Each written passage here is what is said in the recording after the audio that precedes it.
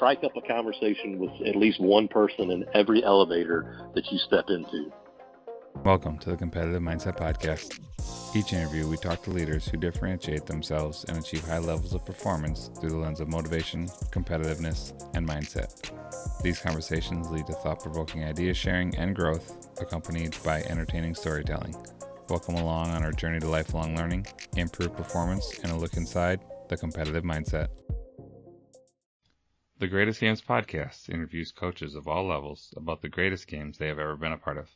Chris and Brian post 2 episodes per week that explore these great games and also takes a dive into each coach's journey and some lessons that they have learned along the way. Catch the Greatest Games Podcast on all podcast platforms, as well as thegreatestgames.podbean.com.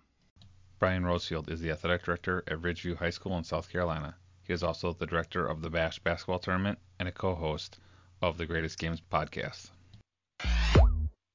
Brian Rosefield, welcome to the Competitive Mindset Podcast. Really glad to be here. Appreciate the invite. I'm happy to have you and get the chance to catch up with you again as we talk briefly every once in a while, but you have some exciting things that have gone on in your life lately that I want to pick your brain about. I'm an open book, Billy Kegler, and it's, as we were talking pre-show, it's a real hoot to have gotten to know you through the podcast world, and so I'm happy to share anything with you and share anything with your listeners, and so I'm ready. So, Brian, tell me a little bit about your journey and how it's led to where you are now. Wow, so I grew up in South Carolina. I loved basketball from an early age, Billy, and just, I was one of those kids out in the backyard just counting it down, 3, 2, 1, NBA championship. Here we go, let's do it again, and just really, really fell in love with the game early on.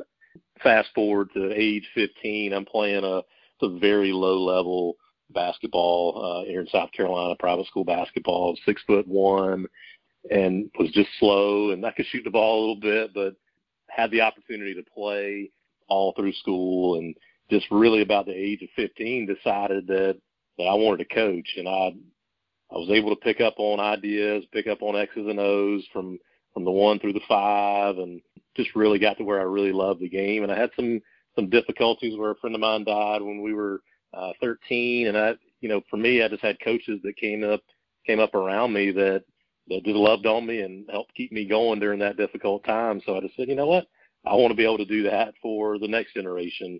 And so, again, made that decision when I was 15 and went to the University of South Carolina to work on my craft of being a basketball coach and a teacher. And I chose to study marketing and management. I was afraid. I didn't want to. I was afraid to pull the trigger on going full teaching and education. And so, but while I was there, I fell into being a student manager at the University of South Carolina for men's basketball. I worked with Coach Fogler and Coach Odom, and I was just in absolute heaven for those couple of years. And graduated in 2002, took a job at a private school in South Carolina coaching girls basketball.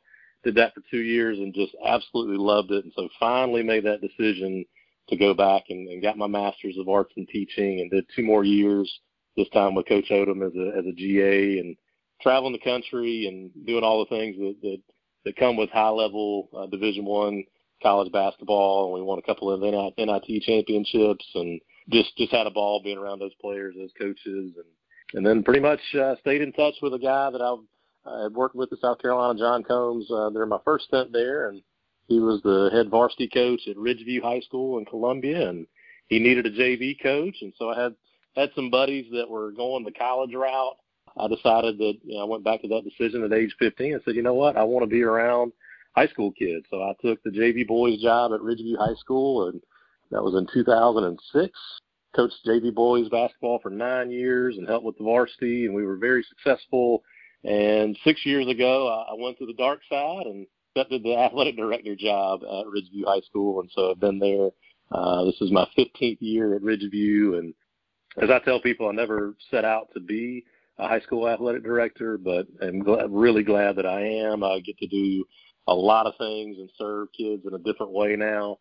I live the dream, and I still may get to live the dream again as a coach and out on the floor and blowing the whistle and everything with kids and building relationships that way. But now to be able to serve over 500 student athletes every year at Ridgeview is a real honor. It's a real privilege and something that I've really greatly enjoyed. It's it's fatiguing, especially in times of COVID, but it's something that I am extraordinarily glad that I did.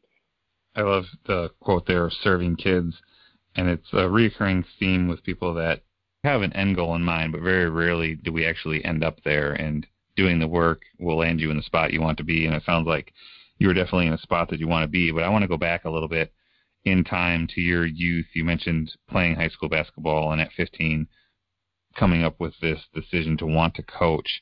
Can you tell me a little bit about the first time you really remember being competitive in something?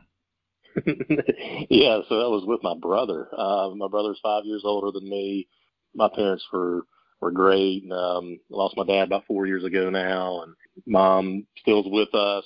They both really fostered what I felt like was a healthy era of competition between us. Now, Ken was and still is a very, very good golfer. I played golf, but I knew when I stepped on a golf course that he was going to beat me. But I for sure as heck was going to try to beat him.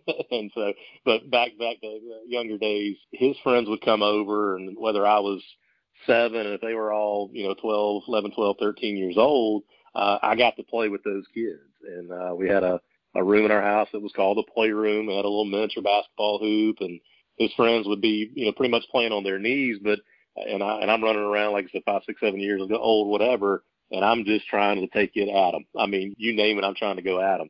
And I remember getting roughed up a couple times and shedding some tears. It was not tears from I'm scared, I can't do this. It was just I was so mad that I couldn't do it, that I couldn't beat them. And so, yeah, that's a great question. It's something I haven't thought about in a long time. But that era of competitiveness was forged early on in me. It still comes out from time to time, especially if I'm on a golf course now, which I was never a great player, but if I'm playing somebody that's anywhere near my ability right now, I'm trying to take it at them still.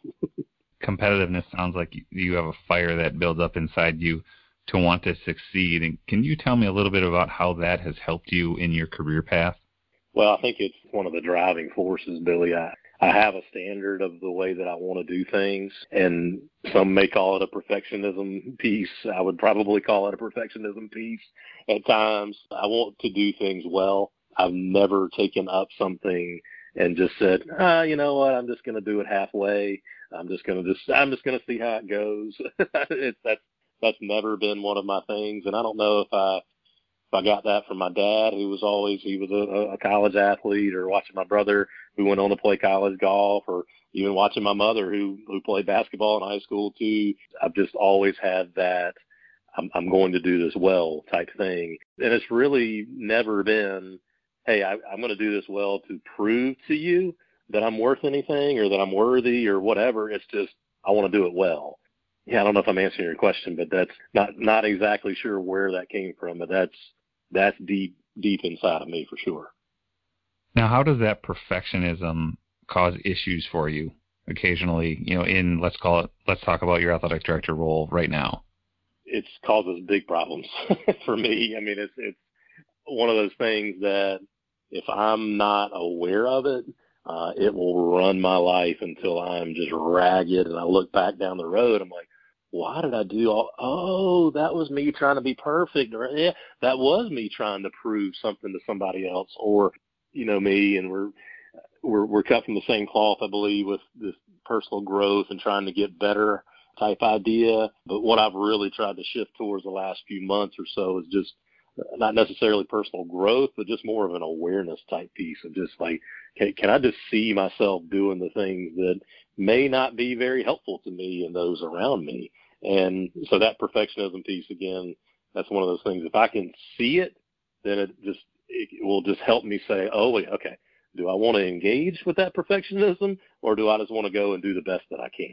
And that was my dad's biggest thing. It's so funny, like when I started to think about where did that come from? What is wrong with me that I'm a perfectionist? Like, okay, first of all, there's nothing wrong with me. Second of all, Dad, forever, he was always at my games. He always told me, Brian, just do the best you can.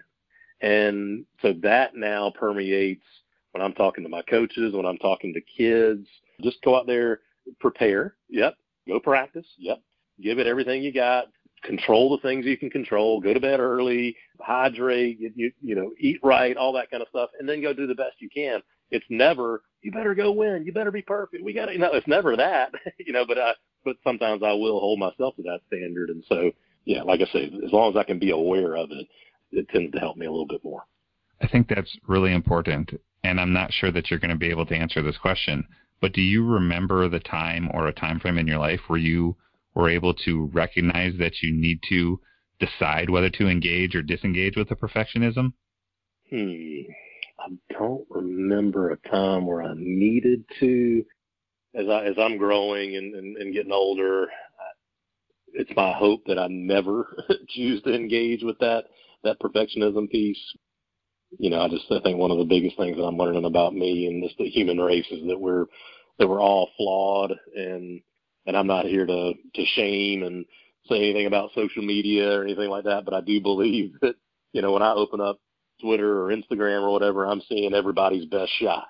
And for me in my brain, sometimes I'll look at it and say, oh gosh, I don't measure up. I don't compare very well to that person, or oh, look at what they're doing. Oh no, I'm terrible. And that's just, again, that's just the perfectionism. So can I A, have that awareness, but B, can I have that self-acceptance of myself to say, you know what, like Dad said, hey, I'm doing the best I can here. You know what? And I think I'm doing pretty doggone good, and so hopefully I'm answering your question with that, but it's my hope that I'll continually learn to just put that perfectionism piece down and never pick it up.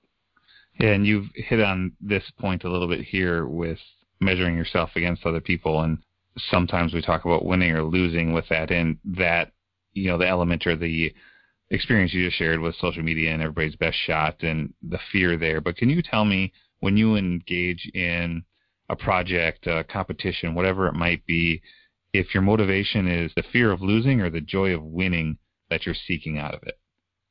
When I'm at my best, it's that joy of winning. I think that, when we look at the Bash, for example, if I come into that event and I think about, oh, well, I've got to make sure that everybody walks through the door, thinks that this event is better than any other event that they come to, and oh man, and then I start to approach the work from that perspective. I just wear myself out. It's no fun. The event is usually a success. People leave there and they're happy. But if I could show up to it and think, you know what, I'm just going to keep people's experiences out in front. I'm going to show them a good time. Yeah, I'm going to work my tail off and do the best I can while they're here and welcoming them in the door, find good teams to watch play. Well, like I said, the results are going to be very much the same. It's just, for me, I'm going to have a way much more fun time with the second one than I would with the first one. And so that joy of winning in that question, that perspective, that joy of shooting for something feels a whole lot better than trying to avoid the loss. So I know what the Bash is, but a lot of people listening may not. Can you explain what the Bash is and what your role in it is? So the Bash is an international elite high school basketball showcase that we host right here in Columbia, South Carolina. For the first 7 years of its existence, it was the Bojangles Bash, and Bojangles, absolutely amazing company. If your listeners in the Midwest may not be familiar with Bojangles, maybe in a few years you will be, but it's a good Southern quick service restaurant, chicken and biscuits, all the good healthy stuff, right? But for 7 years they put their corporate weight behind it, and so we brought in teams from Canada, New York, Florida, Kentucky. This year we had a school coming in from Arizona. So it's just been one of those events. Oak Hill Academy has come several years. It's just been one of those events that has really become a destination for top high school basketball teams on the boys' side the last 8 years. And so Bojangles decided to pull their sponsorship this year, which I totally understand in the middle of a pandemic, but we were able to pull it off this year at Columbia International University, not on campus at Ridgeview this year just because of pandemic concerns and everything like that. But it's just been one of those events that has grown and grown and grown, that we've laid the vision out for, and folks in the Columbia and Richland County area here in South Carolina have just really, really put their weight behind. South Carolina largely is considered a football state. A lot of your listeners will say, well, basketball in South Carolina. Well, basketball in South Carolina has been really good for a long time. You just look in the NBA with Zion and Ja Morant and further kids that have come out of South Carolina. And so to be able to have a high-level event like that for the last 8 years has been a real hoot. And so I've served as the director of that for 8 years. And, the event was started before I ever took over. And it was one of those events that depended on what hotel gave the best deal. That was who got the naming rights. One year it was the Clarion Challenge, and then it was the Marriott Shootout. I think, I'm messing up those names, but once we developed that partnership with Bojangles and made a pitch to them about being a title sponsor, that's when it really, really, really took off. And we've had, we talk about social media, but the BashHoops.com and at the Bash Hoops on social, folks who just reach out to us constantly, especially as we get close to the event. We start making a big social media push. But they say, hey, first of all, do you have any room this year for us? And then B, how about next year? How about that? Can we get in? And so we just have teams from all over the country to just clamor that want to get in the event. And that's because we roll out the red carpet to them. And we just treat them well when they're here and want to show them a good time. And so we've been able to do that for the last 8 years. And so it's one of those, I love a lot of my job, but it's one of those jobs that I do that I really, really love.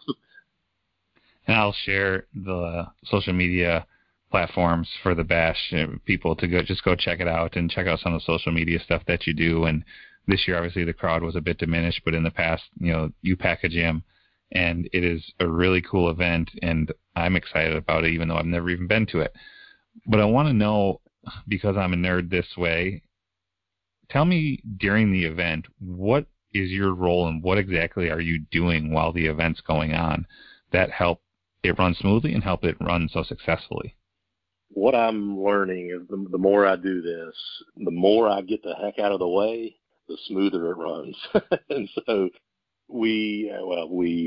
I've developed a long punch list of things that go into the event, starting from December 15th, right when we finish the event, all the way up to the start of the event, and things that happen during the event that need to happen. To me, again, kind of going back to my earlier answer of, I want to do things at a high level, and I want to do things well. And so there's a lot. There are, it's name tag creation to signage and arrows and just every little detail to me that my mind sees to help an event run smoothly.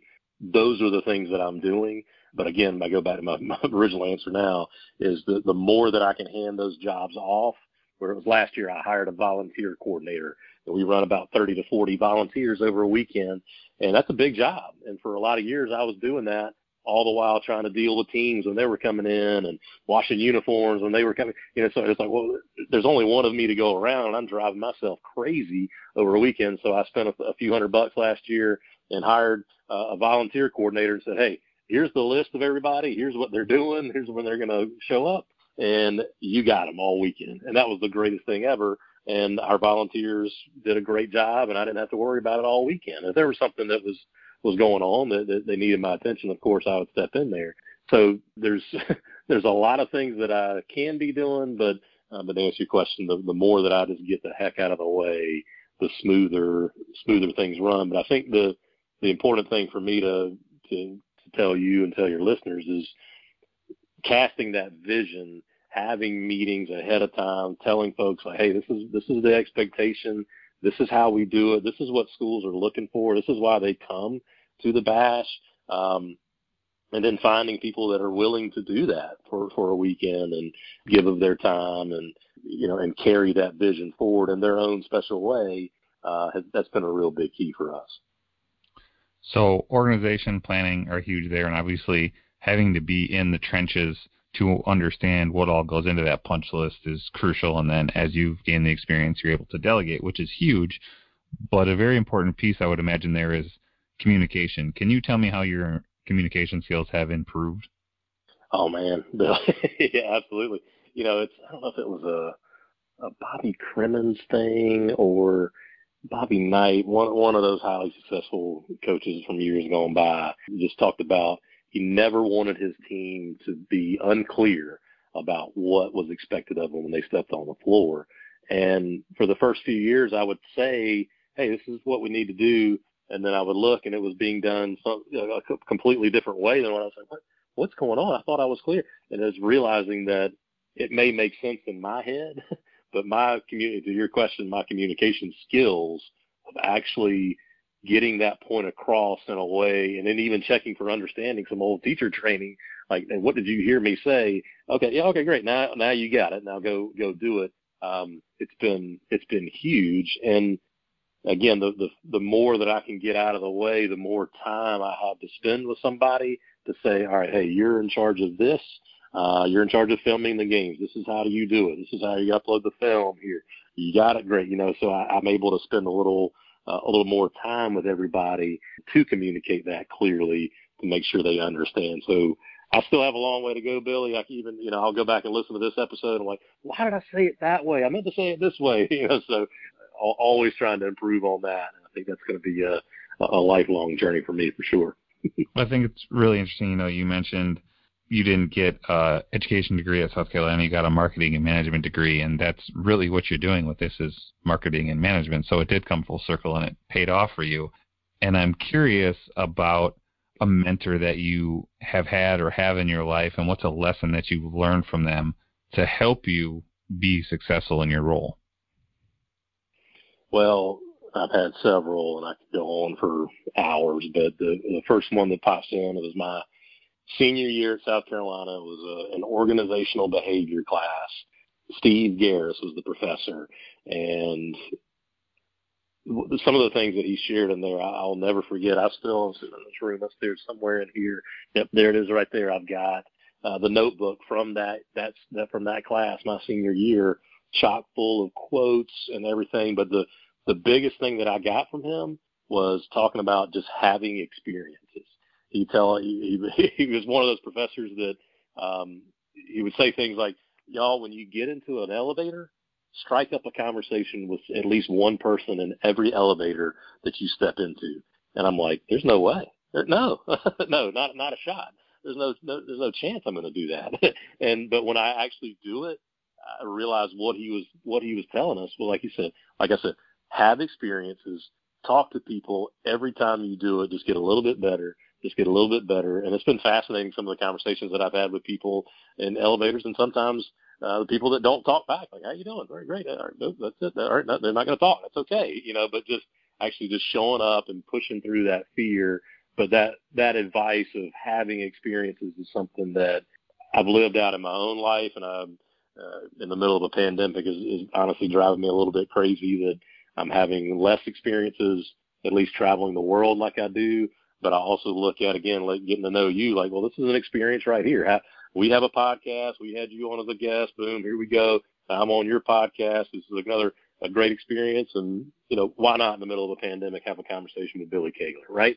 And so I try to pass that on to my coaches as an AD. And that's, again, in the context of this event, try to pass that on to all the teams and fans and players and coaches that come through our doors. We want it to be a great experience for everybody. And I just think that, I could go on about Mr. Garris, but he was one of those guys I got to stay in touch with for many, many years after that class. It was very transformational for me, just having experience. When it's so important, and we've heard it time and time again, that people don't necessarily end up in their end career that they have a plan for, but they ran into somebody who knew somebody, and just by being out there in the field and talking to people gives you those experiences. And to one thing with, volunteers that you have at the event, coordinating and organizing and getting volunteers is really, really difficult. And to be able to show them that, hey, this will help you because you're going to meet so many people and you can learn from them or make connections with them, and they may help you down the road, that young people, and I was guilty of this myself, often thought we knew it all and weren't really to see that through an open lens.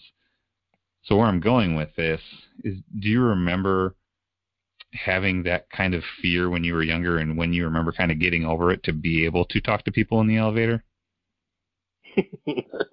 Well, I'm in my 40s and I still get afraid. So honestly, it's one of those things that it's a great question, Billy. I grew up at least I had this belief and this view of myself that I was the quiet kid, that I was the shy kid, and your listeners might be like, what this guy has not stopped talking for half an hour. And so I still have that deep-seated belief that, that, hey, nobody wants to talk to me, I don't belong, or whatever junk I'm choosing to believe about myself. So I don't know if there was one time where I just really said, oh, now yeah, now I can have a conversation with people, but it's just that repeated over and over, just showing up. And, I'll tell you this story. I was in Japan, not this past summer, but the summer before, and I was down in a little town called Okayama, and I walked past, when I travel, usually I'm traveling by myself, and I've got a backpack, and that's it. And I walked past this restaurant on the way to the hostel, and I looked at it, and I said, God, that place looks a little, maybe a little scary. I don't know, but it looks kind of cool. Let me see if I can go in there. And I dropped my bag in the hospital, and I came back, and I was like, I don't know if I can go in there. I don't know if I feel safe there. Well, long story short, I walked in, very tiny place. About 4 people are in there eating. Nobody spoke any English. Well, it ended up that me and one lady spoke a little bit of English. And within about 45 minutes, I was eating one of the best meals I had when I was over there. I finished the meal. The cook that was back in the back, he brought out 2 guitars, one for me and one for this guy sitting next to me. He picked up one himself, and so me and 2 Japanese guys are in there playing the blues for a little bit, and so I'm like, wait a minute, that's the moment in the elevator, right? It's just like, actually, I just stepped into that restaurant, and all of these incredible experiences started happening just because I showed up. That was it, And so I've got a bank of those types of experiences and memories to draw on that take me back to Steve Garris's class, to him say, just have experiences. Okay, great. I'll get on a plane, go to Japan. Boom. I'll walk into a restaurant. I'll play the blues with these 2 dudes and we just had a ball, And so hopefully I'm answering your question with that. That is out of a movie. That is not, not something you can write up. And as you referenced previous interviews on your podcast, the first episode on my podcast, Abby Sutherland referenced Dancing with the Fear. And standing outside that restaurant, you had a decision to make. Walk away from it or dance with it. You leaned in and danced with it. And that is a memory you'll never forget. And my jaw hit the floor, because that is just phenomenal to be somewhere where you have a communication barrier, but food and music was the gap for you. Right. And I'd be lying if I said that was the only time it's ever happened. The similar type thing happened on my first trip overseas in Ireland. Ended up playing guitar in a pub in Ireland. What in the world was happening? And so it's just, again, I love that Dancing with the Fear. And I think about it too, really, like, how many times have I walked past the proverbial restaurant and I didn't walk in? What experience did I miss out on because I did buy into the fear? I did listen to some message about myself that I didn't belong or whatever. In reality, it doesn't matter. Like, I walked past it, that's okay. But I just happened to walk into that restaurant, and it was awesome. Right. And one thing that I referenced a lot when I was coaching was be comfortable being uncomfortable. And it's the same type of situation. You can be uncomfortable and decide to walk past it, or you can try to get comfortable with the uncertainty and walk in there and see where it happens. And you know what? It may be a 80% failure rate, but that 20% of the time is going to be the experiences you remember and the references that you can make for other portions of your life going forward. Well, I think you're right. And I think the thing about even that word failure, we were talking about this, one of a recent episode on our podcast, and just really, like, what is failure? Is it just information, or is it really like, oh, it's just an indictment, like, oh, I really failed here? Like, no, like for me, like, I just choose to believe it's just information. And the more that I can hold on to that as the truth, the better off the next time I'm faced with a choice, I'll be able to make a different decision, if that makes any sense. It sounds like you're getting pretty philosophical and trying to figure out what's real and what's not real, and you guys may be into some mind-altering stuff there. Well, it's that's been a pursuit for a long, long time in my life, just to find out what the truth is and what's real, and that's where the juice is for me, Billy. Well, you've mentioned the podcast a few times, and so it's called the Greatest Games Podcast. Can you tell me about how it started and why it started? Yeah, so my buddy Chris de Blasio, who was our video coordinator in South Carolina when I started to be a manager, he pitched the idea to me early quarantine back in the springtime. I told him, I said, I've always wanted to have a podcast. I listen to podcasts all the time. I want to figure out how to have one. Let's figure out a way to do some technology here, see if we can make it work. He lives up in New Jersey. I'm down here in South Carolina. And so we fired up Zoom one day and just played around with it a little bit and figured out, hey, this is not that hard to do. figured out some of the back end stuff. And he said, well, it literally, like, once we got figured out that it was pretty easy, he said, well, I've had an idea of doing a podcast and getting basketball coaches on just to talk about, their greatest game, the game that they've been a part of as a coach, and doesn't matter what level or anything like that. I want to ask them some other questions, some life-related questions, some basketball-related questions, but then we get to their greatest game. We could talk about it, And he said, you want to be a co-host with me? I said, sure, this is great. Like I said, the pandemic had just started. I was sitting in my house by myself for hours upon hours a day, and I said, well, why not? And so we started it, Billy, and, right about right now, we're in the 80s for episodes, and we're coming up on episode 100, and it's been a blast. I mean, to get you on in Wisconsin, we've lost count of how many states we've been in, close to 17 to 20 states, I think now. I need to go back and count that. We've had high school coaches, middle school coaches, college assistants, college head coaches, Division I, Division II, Division III. Really had some really great conversations, and honestly, I know I've referenced it a couple times to get to know you, but I'll never forget listening. Actually in the interview with you, listening to your answers, I'm thinking, this guy's unbelievable. Like, what? How lucky are we to be getting to talk to Billy Kaegler? Like, this guy's awesome. And so to be able to stay in touch with you and get to know you through Steve Collins up there in Wisconsin it's been a real hoot. But we've had some really cool guests: Phil Martelli, Frank Martin, Dave Odom, Eddie Fogler, it's our South Carolina guys, and it's been a lot of fun. Well, and you and Chris are having fun, and that permeates through the podcast. I would encourage people to go check that podcast out. There's a variety of coaches and levels that have differing experiences, and it's not just about basketball. I mean, we started talking about travel and food and all kinds of stuff when I was chatting with you guys, and then we eventually got back around to the basketball part of it, but we were just having fun, like you mentioned. And so where is it going? What's the future plans for that podcast? Well, the trajectory is to keep going, and it's just, we're not sure how much longer we're going to be in a quarantine situation. And so, first of all, it gives us something really fun to do, to be able to talk to coaches from all over. But we really want to be able to give back. We want folks to be able to listen to it and just glean maybe one or two things like, oh, I didn't really think about that. I think about, your episode, when I think about Jeff DiBattisto's episode, who is the AD here at Dreher High School in South Carolina. He talked a lot about experiences. And he talked about on that episode, he said, I want people to listen to this and think like, oh, wow, I didn't think about doing that. I might try that with my team. So just to keep going where we're going. We don't really have any end goals or like, oh, we better be at 1 million subscribers by next year. No, like it's okay. We have people listening to it, and we enjoy doing it. And that's the biggest thing for us right now in terms of where we want to go with it. Well, it's really important to understand that it's a leisure and a hobby for you, because I've had the same type of thing that you've had, where people are like, well, how many people are listening? And I tell them the same thing every time. I haven't looked at the user numbers, and I don't want to look at the user numbers, because as soon as I do, it then becomes a competition for me, because I know myself. And I will no longer find joy in it, because I will constantly be working, and then it'll become work rather than just joy.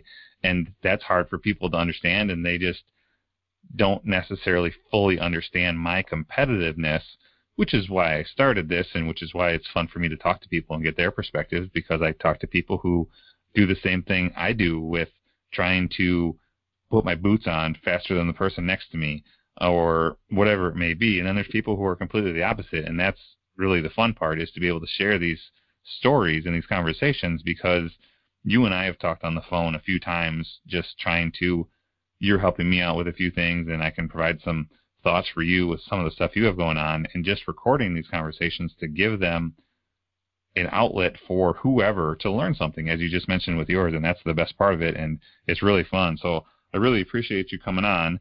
And I want to finish up with a couple things here. Can you tell me about a project that you have coming up and where your motivation is for that project? Figuring out high school sports after the break here. We've been in, as I mentioned, off the year, but a little bit of a shutdown situation right now. So trying to figure out, as I watch college games, as I watch pro, figuring out, like, I even down to the chair placement, like, oh, that's really smart how they did that. Let's do that so we can preserve the season for our kids as best we can. So that's really the biggest project. Newest project really is just trying to figure out the best way to safely implement sports at the high school level and to where our kids can continue to play and do the things that they love in as safe as manner as possible. Because I mean, I know I can't guarantee everybody's safety in this world we live in, but I can do the best I can with trying to provide a safe environment. That's really the biggest thing. And the motivation for that, Billy, I go back to August the 3rd was the first day that our fall sports student athletes were able to get on campus after about a 4 to 5 month shutdown. And that was one of the greatest days I'll never forget, watching our kids. I'd spray painted more dots around our fields, 6 feet apart. You know, we had done all the preparation, bring their own water bottles, kids wearing a mask, all that kind of stuff. But we had kids spread out everywhere, but that was the first day that kids and coaches were on campus.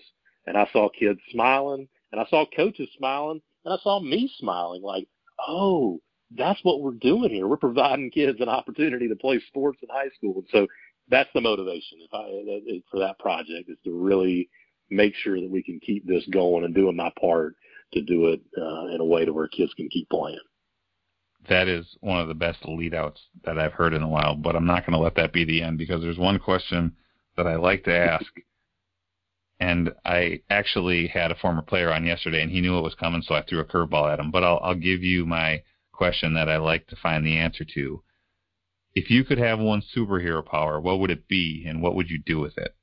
For me, this one's a personal one for me, is that I would know that I belong, as weird as that may sound, and that people actually do accept and want me around. And that goes back to that perfectionism answer, because a lot of times when I'm believing that I don't belong, or that I do have to prove that I need to be perfect, that's when I get off base. And so if I had a superpower, it would always know that I'm just fine the way that I am, that I'm flawed and I'm human and all that kind of stuff. But I can just, what I would do with that is I would just all the time fully show up as me and let that just be it. I'd just be me. That'd be it. I don't know if that makes any sense, but it makes sense in my head.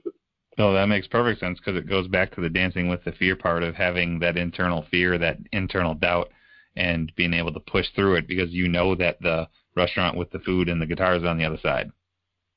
Mm-hmm. That's right. Well, Ryan, I appreciate you coming on and sharing your experiences with me. I always enjoy chatting with you, and I always learn something new. And I look forward to seeing where your podcast is headed, and also where the Bash is headed next year. Well, Billy, I appreciate you having me on. It's always good to connect with you, and love what you're doing with this.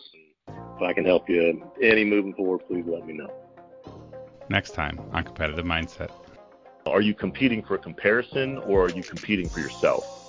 Competitive Mindset music was produced by DJ Jojo Moore, and all images were created by Elena Keel. Be sure to subscribe, rate, leave a review, and follow us at Competitive Pod.